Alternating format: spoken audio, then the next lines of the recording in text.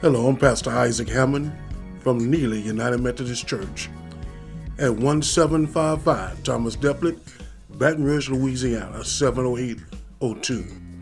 And we're so happy to be in your presence today with the Word of God.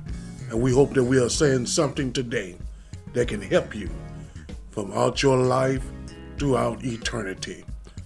There is a word for us today as we're celebrating the children going back into school next month.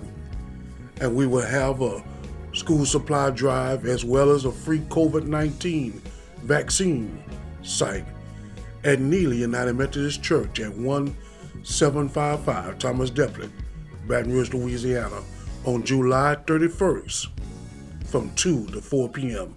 Come out and get your school supplies as well as get your vaccine. There is a word for us today that's found in the scripture according to Amos. Amos was an Old Testament prophet. He was a herdsman.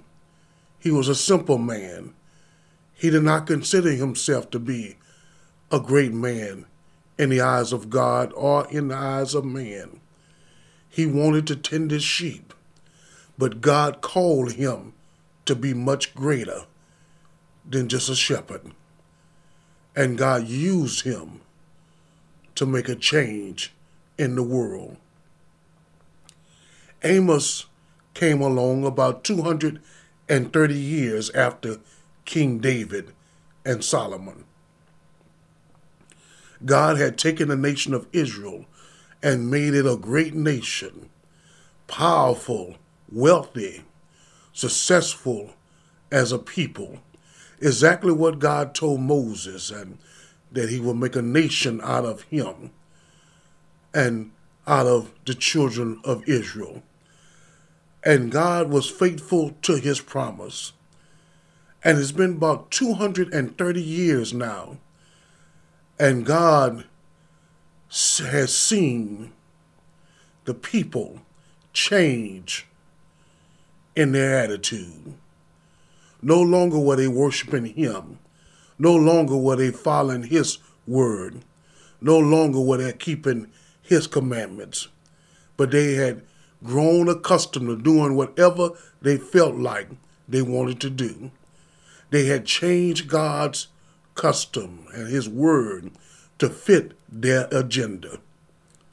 And so God called a man by the name of Amos to go tell the people what thus says the Lord.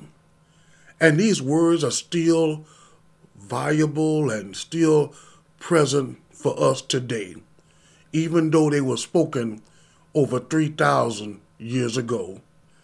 And in the 3rd chapter of Amos in the Holy Bible, it says, "Hear this word that the Lord hath spoken," in verse 1, "against you, O children of Israel, against the whole family, when I brought you up out of the land of Egypt, saying, you only have known all the families of the earth.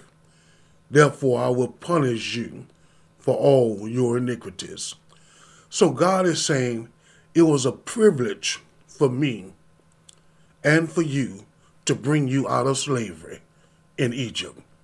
And now you act like you don't even know me. But I will punish every family for their iniquities. Too many times we look at life and we see things that's happening in the world and we just say it just happened by coincidence. But nothing happened by coincidence in the eyes of God. There's nothing that catches God by surprise. And in this scripture, he's telling the children of Israel, because you have backed away from me after I saved you out of Egypt, the same way he saved us from our sin by sending Jesus Christ in our place to the cross. God is asking, it's been a long time. I saved you from yourself. I saved you from your flesh, from the devil, and from the world. Those are the three unholy trinity. Yourself, your flesh, the demonic, and the world. All three of those work to try to pull you from the love of Jesus Christ. But Jesus has come into our life to free us from that. And God is saying, I gave you the privilege to being saved. I sent my son to die on the cross for your sins. And now you have backed away from me and forgotten what I've done for you in the past. And because of this, you're punished. Many times we just equate things that happen in the world to being a coincidence. But God is saying everything is an act of God. On your insurance papers for your house or your car, if a tornado comes or if a flood comes, it calls it an act of God. And that's reality. Some things come into our life because God is trying to get our attention. He's trying to get us to be humble. He's trying to get us to get closer to Him. This pandemic was not by coincidence. It didn't catch God off guard. Your situation in your life is not by coincidence. It's not catching God off guard. And if you'll come to Him, He can solve your issues and give you a breakthrough and protect you from the fiery darts of Satan. Everything happens for a reason, and God is in control. And then the next part, in verse 3, God told Amos to tell the children of Israel, can two walk together except they be agreed? Too many times we take that scripture in Amos 3:3 and says, where it says, can two walk together? And we look as though man with man. But God is saying, can two walk together? In other words, can I walk with you? And can you walk with me? If we walk together, that means we have to agree on some things. We have to be what? In fellowship one with each other. Are you walking with God today? And in order to walk with Him, you have to submit yourself and let Him be what? God in your life. And you have to be humble enough to let yourself be the child in that relationship. He's the father and you are the child. You follow His commandments. You follow His direction and lead. And He has agreed to protect you, to give you the very best life to you, to let a light shine in your life so all men can what? See. And a light to your pathway. And everything in your life will be fruitful according to the will of God. But you have to agree with Him if you're going to walk with Him. You can't walk with God and don't agree with His commandments, don't want to follow His word, don't want to read His scriptures, don't want to pray and fast and stay in relationship with Him. If you want to lead your life, then you cannot walk with God. But only people who agree with each other can walk together. And then in verse 4-6, the Bible tells us that God told Amos to tell the people of Israel that He's been trying to reach out to them. In verse 4, He says, the lion roared in the forest when he have no prey. So the lion is out there in the forest roaring and making noise because he has no what? Prey. And that's how God is. He's making noise to let us know that He is in control. Will a young lion cry out in his den if he have taken nothing? So as the lion that's in a den, the baby lion, and has nothing to eat, he moans and he makes noises to let the bigger lions know that he's what? Hungry. And that's what God says He's been doing. He's been making noise, roaring like a lion. He's been moaning and uttering, trying to let us know how He feels about our life. In verse 5 it says, can a bird fall in a snare upon the earth where no gin is for him? Shall one take up a snare from the earth and have taken nothing at all? So God is saying the same way a bird gets trapped He flaps his wings and makes noise. If you ever seen a bird, a snare is a trap by the bird keeper. And so when a bird is trapped, it makes a lot of what? Noise, by flapping its wings and by making noises with its what? With his mouth. So God is trying to get our attention. Are we listening today? In verse 6 it says, shall a trumpet be blown in the city, and the people not be afraid? Shall there be an evil in the city, and the Lord have not done it? Imagine yourself walking down the street and you hear a trumpet blasting. God is saying he's been blowing a trumpet, and the people not even afraid. If you hear a trumpet blasting as you walk down the street or in the mall or in the church or in your home, you should get afraid to go see what's going on. What's making that great noise? But so many people right now are hearing God speak and see God speak in the world with different things that's happening, and nobody is afraid. Nobody even cares what God is doing. Then he says, shall there be evil in the city, and the Lord have not done it? That goes back to God being in control of all things.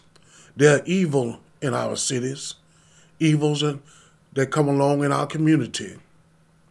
Sometimes evil is in our family.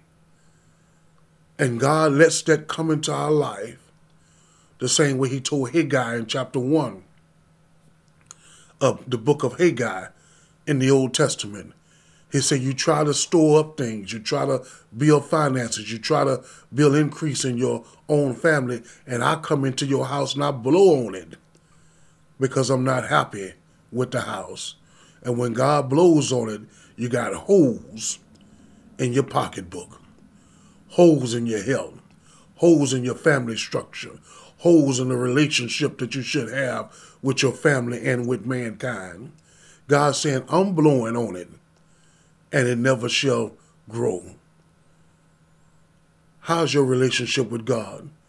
Are you recognizing God speaking in this world today?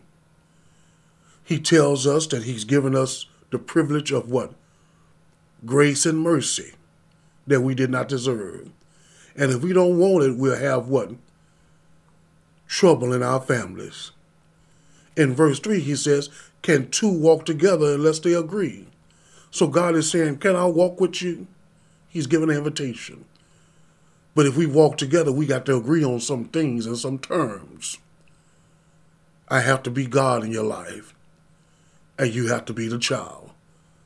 I don't have to do what you say, but you have to follow what I say, and I will lead you to green pastures. Then he says that he's making noise like the lion. He's making noises like the young lion who's hungry. He's making noise, letting us know, trying to speak to us like the bird that's trapped in the fowler's snare. He's making noise like a trumpet blowing in the city. And he's making noise when you see evil in your city. God is speaking right now. Are you listening? Are you walking with God? Come back to him and let your own desires go their way. I'm here today to tell you that God loves you. And I'm going to say a prayer right now. If you believe by faith, I want you to say that prayer along with me. Let us pray. Gracious God, I believe in Jesus Christ. I accept him as my Lord and Savior. I repent of my sins, the ones I did knowing and unknowing. Lord, forgive me. I believe that Jesus died on the cross and gave the Lord's Supper before he went to the cross. But early that Sunday morning, he got up with all power in his hand.